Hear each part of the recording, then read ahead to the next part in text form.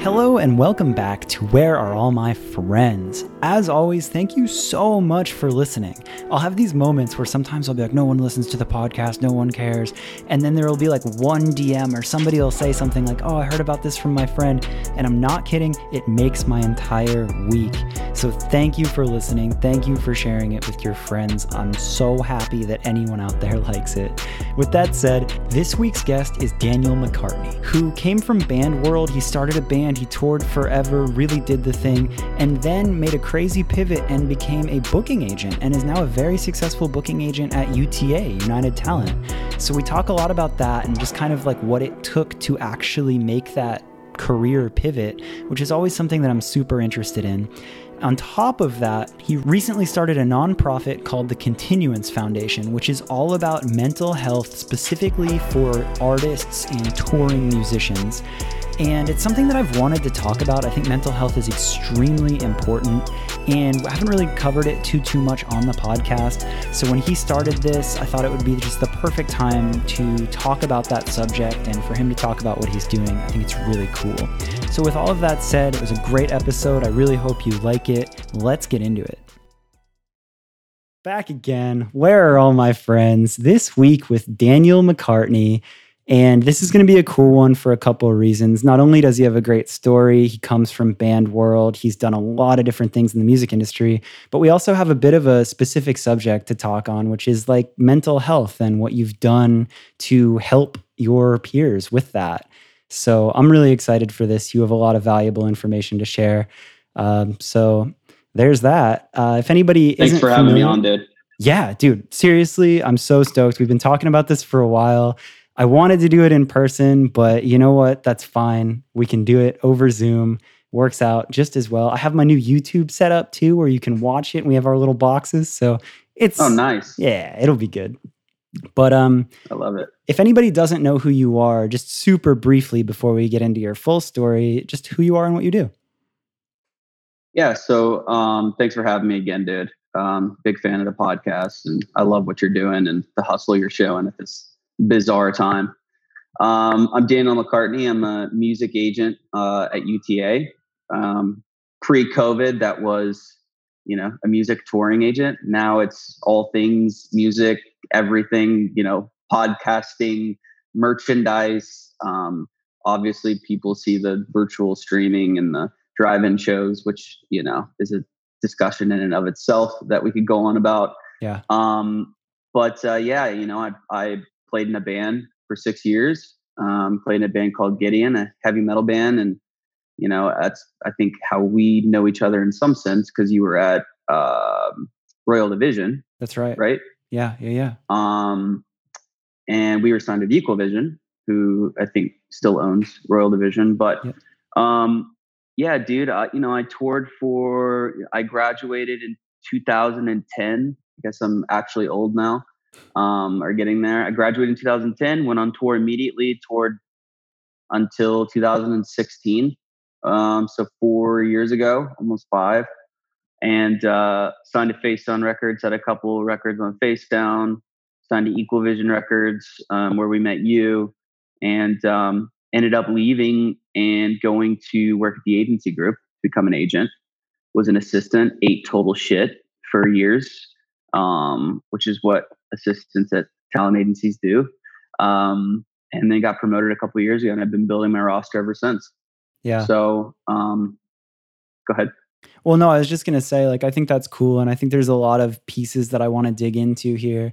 The story of growing up playing music in a band, that's one that a lot of us are familiar with, but every now and then you definitely talk to the people that went from bands to more of the music industry side of it. And that's always an interesting one for me. I came from touring world and kind of went onto the industry side as well. And I think that there's a certain mindset, it's kind of comes from being the business person of the band, whatever that is. I think a lot of the people that listen to this podcast, maybe they didn't play in bands, or maybe they are the artist that is the business minded person. So that's why I feel there's going to be a lot of similar mindset and things to talk about just in that. So for that 100%, reason, I'm stoked. Dude, I've been saying one of my new sayings is just the guys that all the people that come from the men and women that come from the realm that we come from, Warped Tour and the scene and whatever, indie rock, alternative, whatever you want to call it, Yeah. they all make great business people. Yeah. Because back then when I was in a band, there wasn't a lot of money to be made, in that exact realm when I was in the band. And so you make a dime go really far, and you have to be really resourceful in everything you do, from music videos to, recording your album to, going on tour, all that stuff, sleeping at people's houses and stuff. And well, dude, it's crazy. So now because they make great business people. Exactly. Because you don't realize it in the moment when you're on the road, especially on any kind of DIY level. It's like survival, right? Like you believe in something, like you're passionate about your music, your art, you're out on the road, you're trying to get as many people to understand it as possible. You're trying not to die, so you need to eat food and sleep somewhere, and you have very little resources, right? Like I think it's 100%. Very common that you're lucky to get $100 a night if you're touring in a band, like opening it, door deals and $100 a night is something that people are all too familiar with. And that doesn't go too far, Absolutely. Especially when you're touring with a band of 5 people or whatever. So you live that life, it becomes the normal. And then you go into like real life and you realize like, wait a minute, I was really scrappy and I learned how to make a lot of things work, and all of these like logistics and understanding promotion and business and probably having to be the one that does the finance and all these things. You're like, wait, I can just apply this to life, and it's with much more resource, and there's people that can help me. Like, so that it's really Undoubtedly, interesting dude. How touring 100%. In a van can become college of life. So take me back. It's so funny that you say that real quick. Sorry. Yeah, please. I always say that my college was being in a band. I never went to college.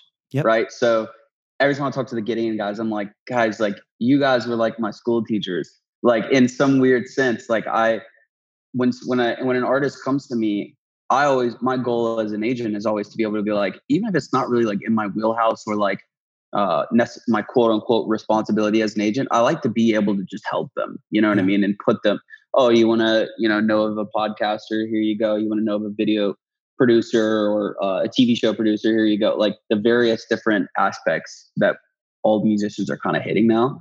And that comes from being in Gideon. That comes from being in Gideon, being like, well, we have to stay here on this off day. And like, what are we going to do the next morning to make it to the next show?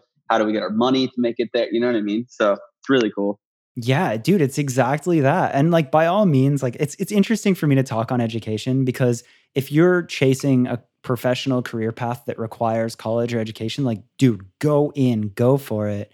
But I think more so now than ever, like real life experience and practical application and throwing yourself into an uncomfortable situation of fight or flight to make it work, you later on realize just how much that teaches you, or how impressive that is when you're in a meeting or you're like having to figure these like real life scenarios out, and people are like, wait, you can just do all that? And you're like, yeah, I guess. So I'm a big proponent of throwing yourself into situations and letting things become the college of life. But with that small tangent, take me briefly into band days. Just paint that picture of like how you found the band, where you were living, and what that looked like for you, kind of finding music and playing in a band to start your career. Totally, dude. It's really funny, actually. There is a podcast out there. I never was like, an avid listener, but some of the guys in Gideon loved it. It's called Shit Town.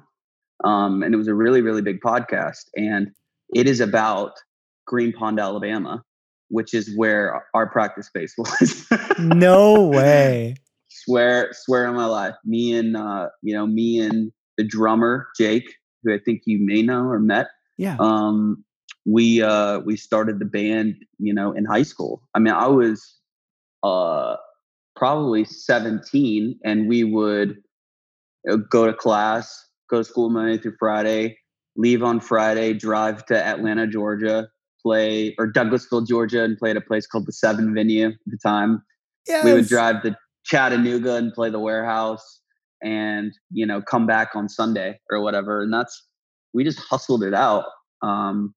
Completely scrappy. Like we were all like Southern guys, honestly. I'm still a Southern guy, And we really and truly, looking back, sometimes I'm like, not as if I ever really experienced like any kind of like true success. I mean, it was all pretty scrappy, but at the same time, I'm like, it is pretty insane where I came from in that moment to be able to even like get to the point of like signing a record deal. You know, that was tough in and of itself. And Yeah. so we signed a record deal when I was, I think, 19. Left on tour 2 weeks after I graduated high school and just trucked it, dude. Just toured for 6 years straight, put out records, wrote, toured all over the world, Japan, Australia, New Zealand, Europe, Canada, Mexico, the US.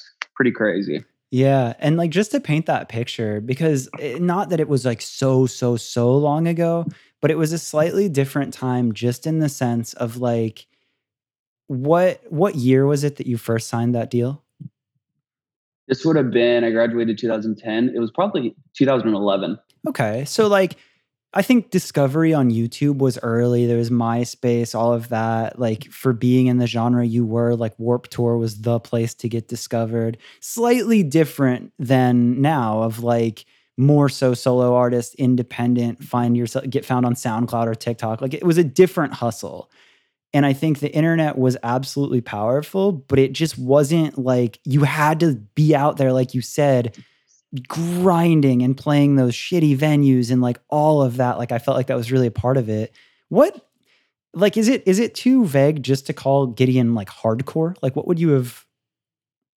No, I don't think it's too vague. Whatever. Heavy metal. I always say heavy metal, hardcore. It had like a very southern, like, it was like heavy. Like, it was a vibe. The band is definitely like, even since I left in 2015, I mean, they've gotten heavier and heavier. So, it's more, for fans of, Bury Your Dead and Throwdown and stuff like that. Yeah. Like, and it was kind of cred too. Like, if you knew Gideon, it was like, cred. All right, yeah.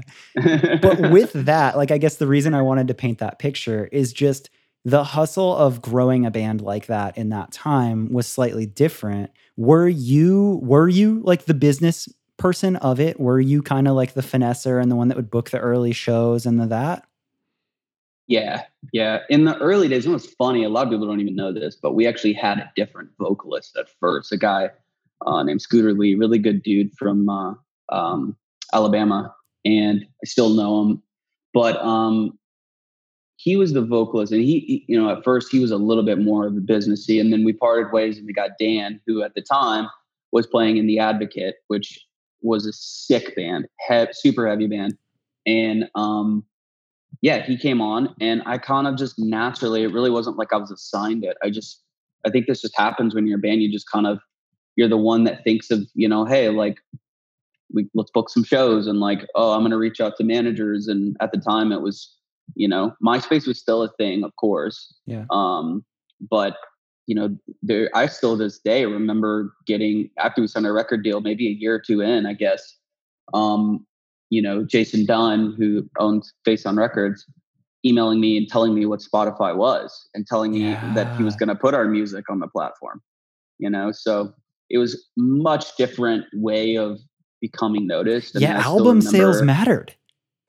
Yeah, so much. Holy shit. Now it's like streaming is everything. Yeah. For the most part. Yeah. I still remember like burning CDs with our EP on it and making like custom cover art. Yeah. Like, we did cover art and just like printed them on these little, like, I don't even remember, like plastic coverings or whatever. I totally and just like giving them out. Yeah. Dude, I love that. And again, it comes back to everything we said of like, I think that if you have that innate hustle in you, that it doesn't matter right now if it's SoundCloud, Spotify, TikTok, or if back then it was handing out physical CDs, just learning about Spotify, MySpace, Facebook, and playing shows. Like, when you are passionate about finding and like succeeding in what you love, you just come to understand every possible way to promote it and to get discovered and to be a part of that community. And it sounds like you really just did that. Yeah, it was anything to, we were playing shows a ton and making friends with bands. And we had a lot of bands over the years that really helped us, but but we were good to them. If we opened up for a band, we always made sure like we were like, the ideal band to open up for. Super easy. We didn't sound check for 75 minutes. We didn't go over our set. We didn't eat all their catering. Like we wanted people to feel like taking us out was fun, and I think over time that ended up being a big proponent. Yeah. Yeah, that's a good thing to talk about too, is like the etiquette along with that. Like right now, well, right now nobody can tour, but how important that is, that lesson of treating people like people. And like there was definitely the bands that kind of got a name for being entitled or being like just too cool or like rude to people. And they'd still have success, but then you'd have the bands where they would like take the time not to be too cool and to really just have that great touring etiquette. And I think not only was there more success, now as we look back on it, there's lifelong friendships that have paid off in the craziest ways. Oh, dude, absolutely. To this day, I'm friends with all the guys that I toured with. I mean, and I'd get to, when pre-COVID, I'd see them. A lot of them live here in LA, and I would see them around at shows and stuff. And those are relationships that I may talk to those guys twice a year, some of them, but every time I see them, it's such a blast, and it's like a reunion. Yeah, So yeah. the relationships there were so important, and them knowing like we were so grateful that they had, because I always say as a headliner, sure, there's, politics that are involved in putting together a tour lineup, but also as a headliner, in some sense, you're signing off on the bands that you're taking out, Yes. publicly. You're Yeah. saying I endorse these bands, even if my manager made me endorse them. Yeah. I allowed this. It's true. Yeah. So we always just made sure that they knew how grateful we were for that, and that really helped our friendships and business. Yeah. I think that's a cool lesson. Like, that's not at all to make this like too deep about me, but when I did like the version 3 tour and I did those early tours of a lot of my friends, like Family Pet, 93 Feet of Smoke, Shinigami, Garden, all that, they hadn't toured before. And I felt this like big brother responsibility to be like, yo, like, we're all internet friends, we're all in person friends, but like when you go out on the road, you take care of each other and you're good to everyone. And like, just that etiquette. Like I don't know what it is, but I feel a deep passion about keeping that going because touring isn't as necessary now. But like when it happens, I'm like, everybody has to be good to each other. It's important.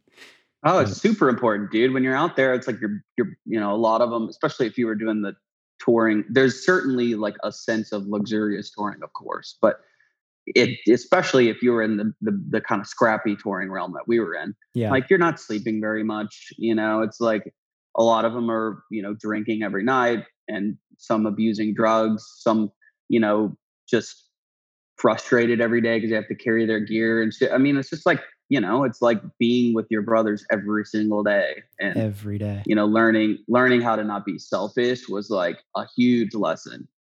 Because if you can be the guy that everyone wants to be around, it's also easier on you, because you're having very non-confrontational conversations all day. So Yes, it comes back to the college of life, and it's an important lesson in the curriculum.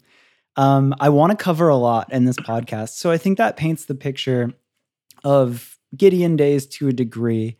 Um, Another point, like a turning point in your life that I'm curious of, is Gideon had success. Like the era that you're painting, what you're talking about, the band was doing well enough where you guys were touring very successfully. You were a desirable band to have on tours or headline. Like it was a very real thing. What happened in your head where you're like, yo, you know what? I want to go eat shit as an assistant of an agent? yeah, it's a Especially, great I didn't question. realize that were a founding member of Gideon. That seems like a really scary thing to walk away from, and that's quite a life pivot. It was. I was very, very fascinated with the business side. I love the business of performing arts. I love it. And when I first, kind of made the decision, like I want to be an agent, my mentality was very much so. It's kind of funny to say now because we're in COVID, but my mentality at the time was, you can't really and truly replace a live show. You can't replace the smells, the feeling, the energy in the crowd. Whereas at the time too, the record industry hadn't quite bounced back with streaming, and they were still just devastated with, pirating music. So at the time it was very like, this is a very, very good kind of angle in the music industry. And I still believe it is so. It's just ironic that a pandemic is one of the only things that can actually wipe touring out, which is crazy. But yeah, it was scary, but at the time I was booking, I had a company called The Action Agency. It was like a boutique little agency. I had 2 or 3 agents that worked with me, and I was booking, 30 bands. And I was already really in it. And I had slowly started to shift my passion to being, helping develop bands. It was exciting to me. And I attribute pretty much most of my journey towards what I learned being in a band. But I was ready when I moved, and I knew it was going to be a battle, but I also knew when I moved to LA that I needed to learn from, guys like Dave Shapiro, who I worked for a year and a half. And I worked for Cheryl Pagliarani, who, represents Post Malone and 21 Savage and all these guys. And I learned a lot. And that was the point. And then when I got promoted, I was more well-rounded. I wasn't, only coming from a world of knowing how to book heavy stuff. Yeah. My tastes had grown over time. I like that a lot. I have a question specifically there, because I think that anytime we challenge ourselves to take on like a whole new life role or to like step outside of our comfort zone, there's that like innate initial feeling where you're like, oh shit, I'm not qualified. I'm not going to make it. Did you have any moments when you were an assistant and you're working under like some pretty respected names where you almost bailed, or where you felt like you just like couldn't hang, or you kind of like had to like power through? Or were there any like pieces of motivation that got you through that? Like, dude, absolutely. What's funny is I always attribute the first agent that I worked for and the one that brought me out to LA and gave me my job was Dan Rosenblum, who's just a fantastic dude. Now owns his own agency with JJ Kassir and Matt Pike and 33 and West. And when he brought me out, again, I was booking bands, but I didn't really know how to be like an assistant, to be honest, which is a completely different role. And Dan ended up leaving the company, maybe 4 months after I had gotten there. So I was kind of thrown into working for Dave Shapiro. And I remember kind of feeling like, in a way that I wasn't really ready for it. And to be honest, I really wasn't. And Shapiro and I joke about it now because I'm like, we're friends. So I'm like, I wasn't really that good of an assistant, And over time though, I learned the trade. I was just like, kind of like, well, I guess I'm doing this and I got to like learn on the fly. Yeah. But dude, absolutely. Especially as an assistant, there's something about, I feel for assistants so much because there's something about that respect that you have for yourself, but you want other people to have that respect for you. And the truth is they're not going to have it immediately because it's just the revolving door it's turns too much. So I think like for new people to come into a company, like I think the best utilization of their time is to realize like, like I need to put my head down and just like work for now. And like people will begin to respect me as I build relationships and show them that I'm here for the long run, and that was like one of the big things for me. I was terrified of failing, especially after like ditching being in a band and moving. I'm like, I could get fired, 2 months in because I'm not good at this, and that was scary. But I think over time you begin to gain these people's respect. And over time I started to realize like, okay, this works for me, which I'm really grateful for. No, that's cool. I like to talk about those moments because I really do like to encourage people when they have that feeling, whatever that feeling is of like, damn, maybe like my gut is telling me that I should chase this. This is an instinct. Whatever that is, like it's easy to have that feeling, but then to act upon it and then to have the patience and the perseverance to just power through and do what it takes can be really scary. But now seeing you as an example of what happens when you brave the storm and make it through is cool. And that's kind of the next piece that I wanted to talk about is like, you clearly made it through being an assistant. You are now your own agent. And even like to my surprise, I think the last time we saw each other in person was had to have been, I mean, several months ago, maybe beginning of 2020. But we all got dinner before a show, and I'm sitting there and you're talking about your roster, and I'm like, what the fuck? Like, you really kept your head down and out of nowhere had like a very respectable roster. And that's that shit Thank you, that I man. do like. Like, it's so cool to see those people that just stay quiet, and then you kind of like check in and you're like, oh, you're killing it. You're doing it. So this Thank you, is man. my second where I'm really gassing you up and I want you to sweet brag, but tell me about your roster right now and tell me about your clients and tell me about what that looks like. Cause you really branched out far from just guy in hardcore band. You work with a lot of different genres now. Dude, it's so cool because it's so interesting how I was able to take the knowledge that I had being in a band like we were talking about and applying it to a realm of like hip hop and pop and alternative rock and indie rock and whatever it may be, because it's given me so many more ways to be involved with the representation that I have. It's given me so many more ways to be involved in their lives and help them. So everything from I have Clever, who I'm super excited about, who just signed to Post Malone's label. He signed to Posty Co through Republic. Super excited. I've got everything from stuff like that to Danny Lay, who has 3 platinum singles at Def Jam. I represent this really cool alternative rock band called Honey, who I love. Great band on Epitaph Records. I represent Fora. I've got some R&B stuff. I've got a YouTuber musician named Scotty Sire, who did 30,000 tickets last year. It's really cool, man. It's diverse. It's like, for me, when I dove into like actually building my roster, I'm like, I'm not going to limit this. Like, I know what I'm passionate about and I know what I like and I trust my ear. I'm just going to go for it. Yeah. And I've got so many cool acts. I've been developing this kid Arrested Youth for, I don't know, 7 or 8 months. And he's so amazing, and like that realm of, being able to work on that. But then also like I work for Young Thug, I'm like, I'm not, it's not as if like me and Thug are talking every day, but like I'm on his team and I help and we've hung out a couple times and like, that's amazing I didn't experience, know that, bro.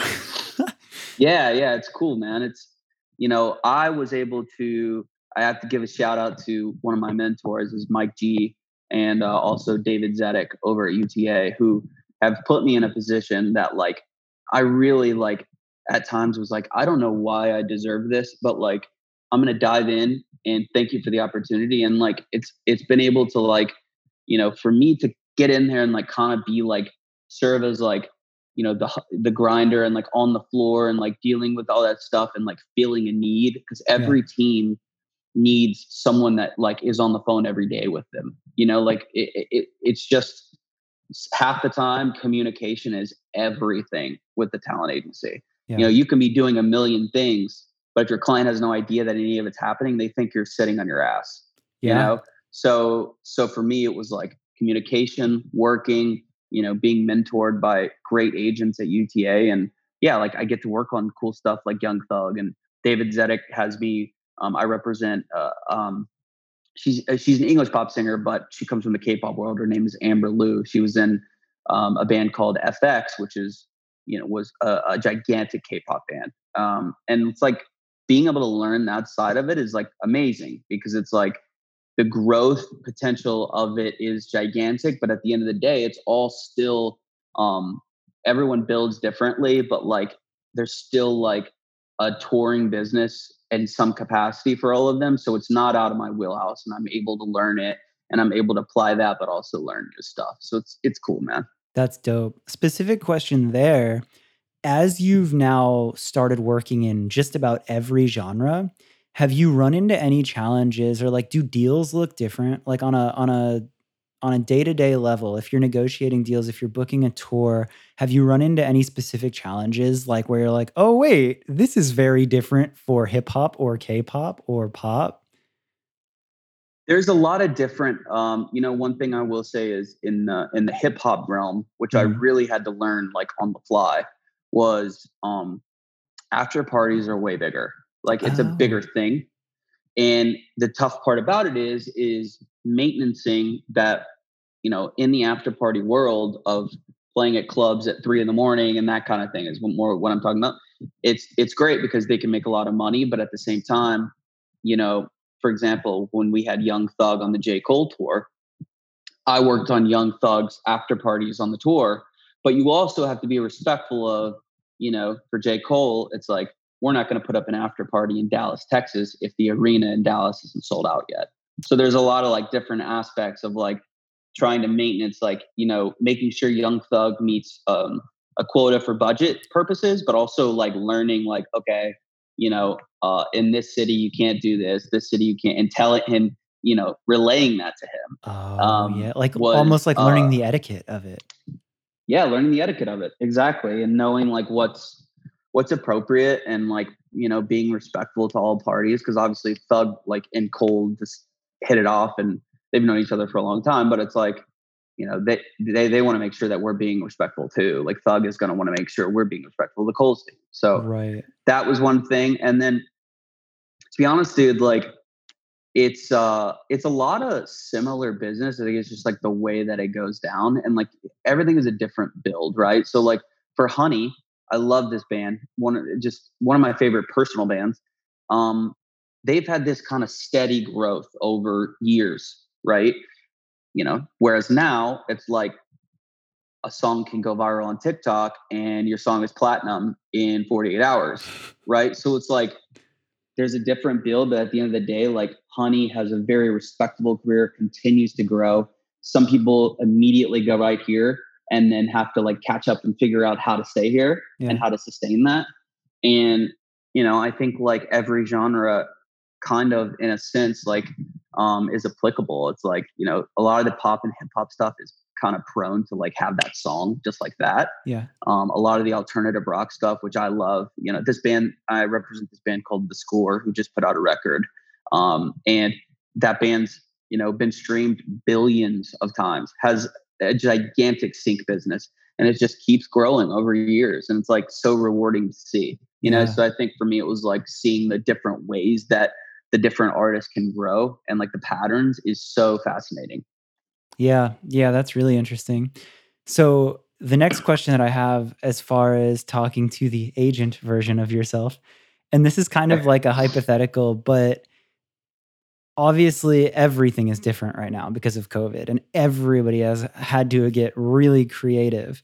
But I have this question of you as an agent. If you had an artist come to you totally down to do anything you asked, what is your perfect world right now, right? Like you need to figure out ways to make your artists money. Everybody's trying to figure out new ways to adapt. You have an artist that has a following, they're popping whatever, and they're just down to work with you and take any of your advice. What are some of the things right now that you are like big on people doing, or like in a perfect world, what would an artist be doing for you if you're their agent?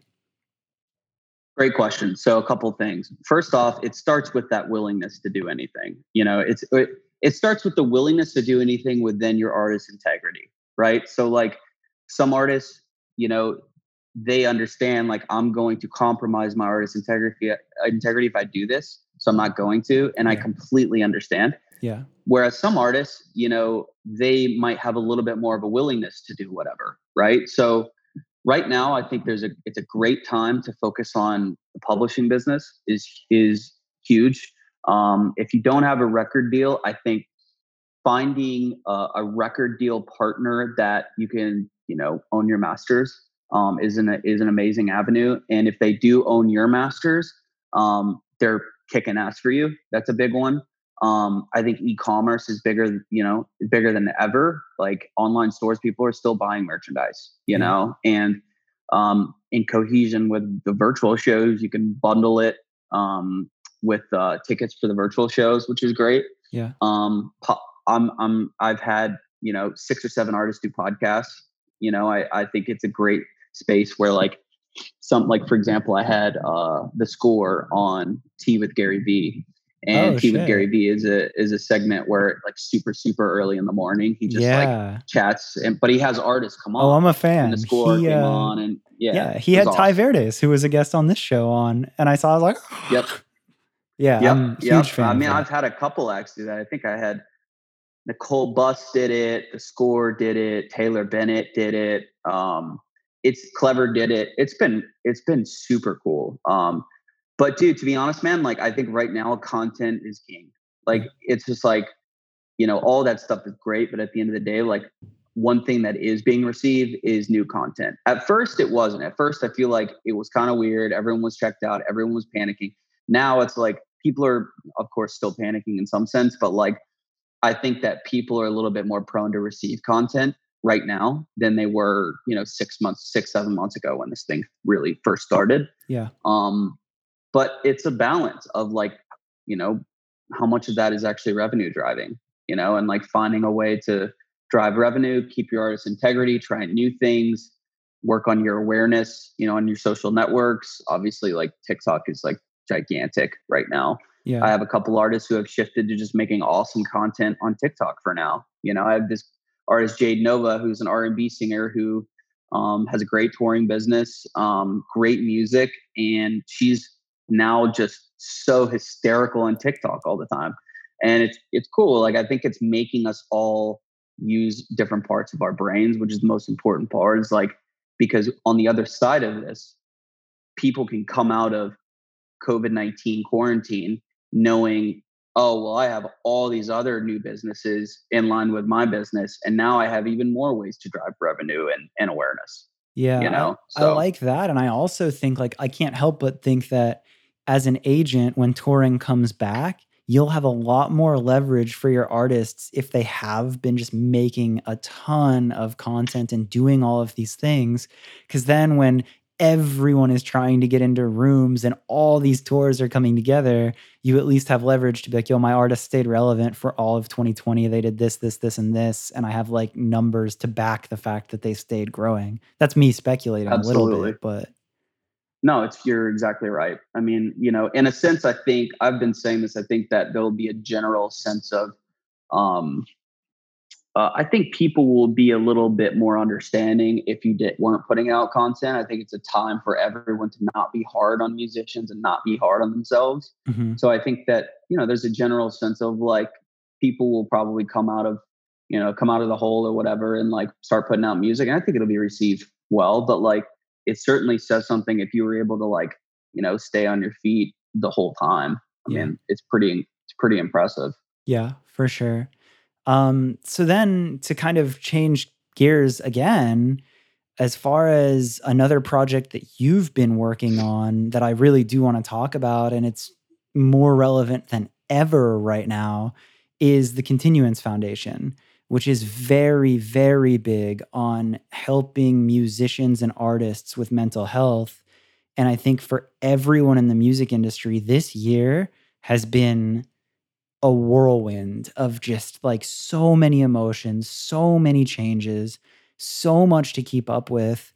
You and I both came from a touring world. Like I know we have friends that like their whole lives are touring.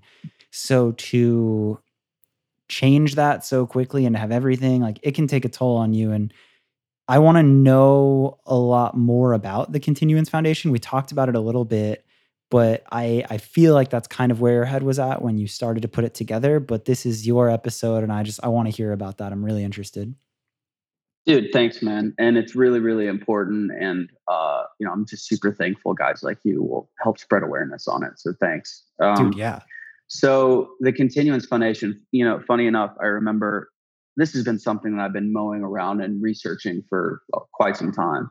And I had this thought in like March, and I was like, do I really want to launch a nonprofit during a pandemic?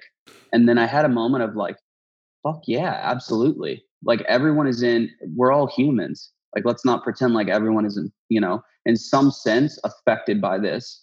And if I can help some of those musicians at this time and beyond, um, then, I'm super happy about that. But the Continuance Foundation is a nonprofit that brings, a few different things. One being resources, a community, um, two being education, but we also the nitty gritty and the core of it is counseling and coaching for musicians.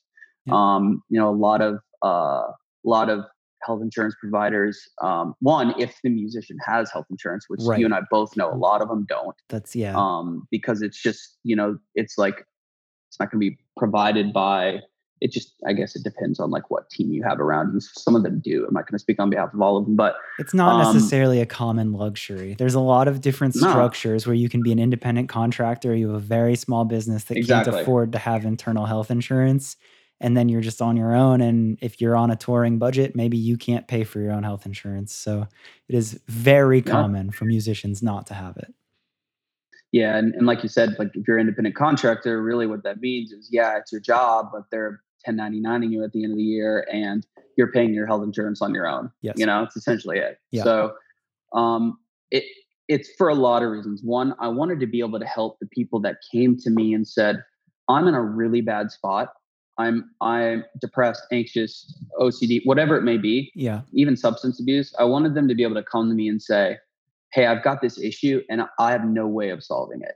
I don't have health insurance. I don't have enough money to pay," because health insurance is, if you're paying on it by yourself, outrageous most of the time. Yeah. Well, to add to And that even some of it won't too. even cover Yeah. mental health. Exactly. Well, It's and also crazy. too, it's like I feel like that's a really easy thing to put on the back burner. It's like if you physically break your wrist, yeah, like you're gonna go to the ER, like whatever. It's a broken bone, but it's like with anything going on in your mind, like you can really be struggling, but like maybe like if you don't have insurance or if you don't know that there's resources, like it doesn't feel the same as a physical ailment or something like that. So it's a really weird spot to like know how and where to get help.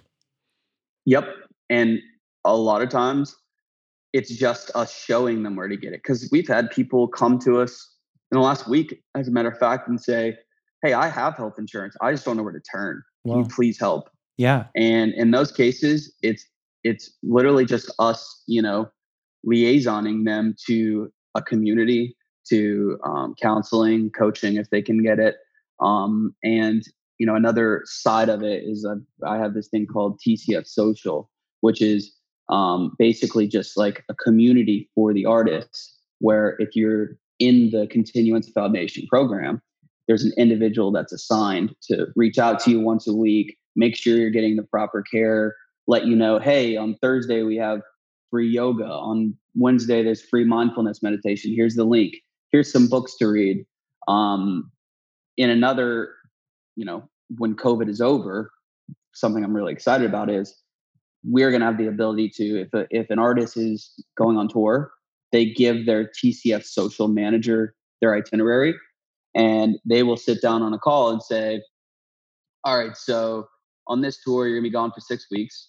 You've got 11 off days.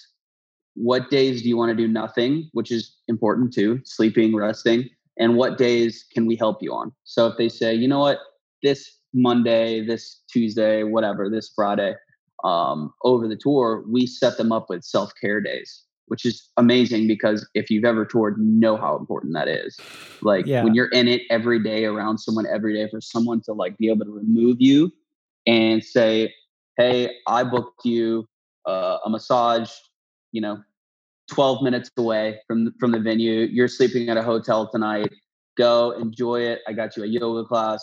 Or really, one of the first things we ask them when they are accepted is like about their interests, so that we know, like, dude, I can remember being on tour and like, in a random city going to a baseball game, and it sounds so minuscule, but it being so important to my mental health. Like Yeah. doing something that had nothing to do with my job. It's just like normal life. Mhm. People just think about musicians as always partying and always having a good time. And a lot of them are. But at the same time, it is still their craft, and it is still something that they're constantly pouring into. Yeah. So for them to be able to step away and like, go to a movie, you know what I mean? Anything like that, that's kind of something I'm really excited about. That, obviously with COVID and everything, it won't be rolled out for a while, but that's something I'm pumped on. Yeah. No, that's really cool. I think just in general, um, it can be really hard, and there's a lot of different sides to mental health and taking care of yourself and having a community. So it's hard for me too, because like I can't speak on it like I know all of the answers. I certainly know that I've been in dark places and that I've really needed my friends and I've really needed a community and I've needed to just get outside and have people help me like step away from it. But I just like the idea that you've done something. We're not even like, you're not even claiming to be a pro, but you've just partnered with people who are very, very familiar with all of it and are very good at helping people, and just putting any amount of that there, any amount of awareness, any amount of like it's okay to feel fucked up, and here are resources, like that to me is something that I just really respect, because you and Thanks, I man. both firsthand know that, I don't know, I think there's kind of that level of like, if you haven't been on the road, it's really easy to see tour as like magical fun vacation land forever. And don't get me wrong, there's a lot of very high highs in touring where it's super fun, but there's also Right. challenges and demands and mental taxation that is unlike any other thing. And after a while you can lose great bands, and more seriously, like you can lose great people if they don't take Absolutely. care of themselves. So any amount of love and help towards anyone having better mental health is a good thing. And I think that's cool that you targeted that and did it the way you did. I'll tell you one thing that was a light bulb moment for me Yeah, was please. um, shortly after launching it, I got I was connected with a you know a guitarist in an A-level band, very established band, um, and it was so unbelievable for me to get on the phone with him. He was in a really tough place. He was going through a really tough time, and for me to get on the phone with him and him say, dude, he's like, I've got it made when I go on the road. He's like, my managers make sure, I have a guitar tech. They make sure I have a tour manager. They make sure, I'm catered like a king. They make sure I have a bunk on the bus. I have hotels, all that. He's like, but no one has ever asked me, am I okay? He's like, no one. He's like, no one on my team has ever said, how's your mental health? Like, do you need a therapist? Like, oh, I saw this is going on in your life. Like, how can I help? Like, how are you? And in the matter of 10 minutes, I had this guy. I was fortunate enough to get this guy into deep therapy once a week, um, fully surrounded by the foundation in our community. And he's loving it. And that moment for me was everything, because I thought to myself, I'm like, I mean, this is an A-level musician who has been doing this for decades, and no one on his team has ever asked, like, are you okay? Like, Yeah. how's your mental health? I know we've been touring you to death. How, are you okay? I know you've been in the studio for 6 months. Like, how are you holding up? Are you doing stuff besides recording, and are you doing stuff? Are you taking care of yourself on the road, even physically? And so that to me was like worth it all. That was a big moment for me. Yeah. That's cool, man. I think it's what I sometimes find it hard to grapple the right words, but whatever it is of just, it gets really easy to get so caught up in focusing on yourself, right? Like it's hard to live life and we all have our struggles in whatever careers and whatever personal lives. So to take that second to just look outside of your own bubble and look around the people around you and just be like, "Hey, are you good?" is Yeah, such a fundamentally huge. basic thing that can get overlooked, but it's, and we maybe we don't realize how much that really can help other people. Um, so I think that that's something that I try to remind myself to do, and I think is remarkably helpful. I'm kind of almost watering it down. You did something a lot bigger than that, but the fundamental No, I of get that it. And you're idea. absolutely right, by the way. Like, it is, especially now more than ever, people are hurting. And I think, even just a smile to someone, a lot of times you just never know. You really don't. It's so cliche, but it's so true. You Mhm. never know what someone's going through. And like, if at times, I mean, humans are a lot about energy. And like, if someone's energy is putting off something that is positive, like a lot of times they're going to feed off of it, and of course, many a times it's more complicated that, and they need actual therapy. And of course, but in a general sense, you're right, dude. Like we can just take care of each other more. Yeah.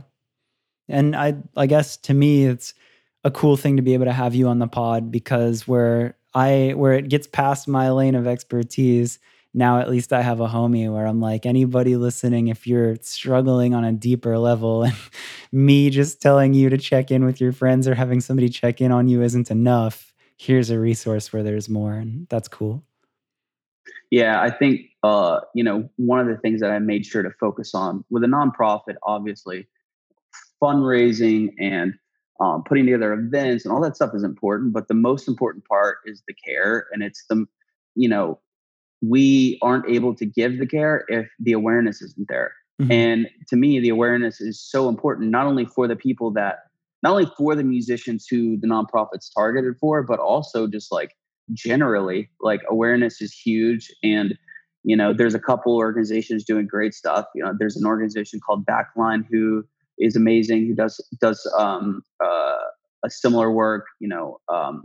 There's one called Sweet Relief, which is it's not so much mental health based, but we're a resource for them. They're amazing. So there's different outlets, and I would love to see more of it pop up. For Yeah. me, it was important to do it because I think that in a sense, our society is doing a better job at acknowledging mental health. But one thing that I wanted to do was be someone in the industry acknowledging it, which is important because our artists work as hard as we work them most of the time, right? So, it's great for an artist to invest in their mental health alone, but also it was important for me to begin challenging agents, A&Rs, managers, whatever it may be, and saying like, hey, it's great. Like business is great. Most of your artists want to tour 6, 7 months out of the year. That's fantastic. But you need to check in on them. You need to educate them, let them know this resource exists and other resources exist. Because us throwing our hands up in the air and just saying like, oh, it's tough out there on the road it's not acceptable. It needs to be, I think that the music industry needs to be held accountable for making sure that, sure, we can't make them do it, but we need to, at minimum, provide them with education and resources so that they can better themselves. That was very, very well said. Thanks. I mean, dude, I really think we just about did the thing. We stayed in our time and we covered quite a lot of Dude, life. we did. I love it, man. I love it. Did I miss any crucial detail in anything that I talked about, in any of the spots that we talked, or is there anything where you're like, shit, I should have said that, or did you have anything that you felt? No, I think for me, I wanted to like be able to tell my story so people knew where I came from. When I started the nonprofit, knowing Yeah. my background, knowing I'm passionate about mental health myself. And you're familiar with being an artist and being on tour, and you firsthand know those struggles. Absolutely. Yeah. I was out on the road touring like crazy, never sleeping, arguing with my band guys, like, dealing with hate on the internet, like, all of this stuff, like, dealing with a ton of fans saying they didn't like this new song or what, like it all, like, in a sense, it's, it's brutal a lot of times. So Mhm. I think we covered it, man. I think the biggest thing is just to like continue to bring awareness to the foundation and make sure people know that it exists. I think it's really important right now, and it'll be just as important coming back from all this COVID nonsense. Yeah, that's awesome. Where can people find it? TheContinuanceFoundation.com. Cool. The Instagram is just at the Continuance Foundation. We Cool. post a lot of cool stuff on there. There's resources. There's we'll post if like there's an initiative or a fundraising initiative, or if we're doing a free yoga or something. A lot of times we'll open it up to people outside of just musicians. So Nice. can keep up with everything there. Nice. And then where can people personally find you if they like this episode, if they wanted to shoot you a note or anything like that? Yeah, my Instagram is just Daniel McCartney. And then on the email front, it's dmccartney at thecontinuancefoundation.com. Awesome. Awesome. So That's cool, man. I'm glad we finally got to do your episode. There was a lot to cover in this, but it was cool to talk about this. And if anybody's else or if anybody is further interested, definitely get in touch because that's a great resource to have there. thanks, man. And thank you for having me on. And again, I think it's, more and more people need to, even if they're not having people like me on their podcast, I think it's really important for people to know and let their listeners know that resources like this do exist, especially in this time. So can't thank you enough, man. I'm glad I was able to share this with you. Dude, literally just putting the idea out there of like, if something feels wrong, it doesn't matter in what capacity, if something feels wrong, something can be done about it. Just that Correct. idea is so important. So Absolutely. let that be a reminder in any capacity.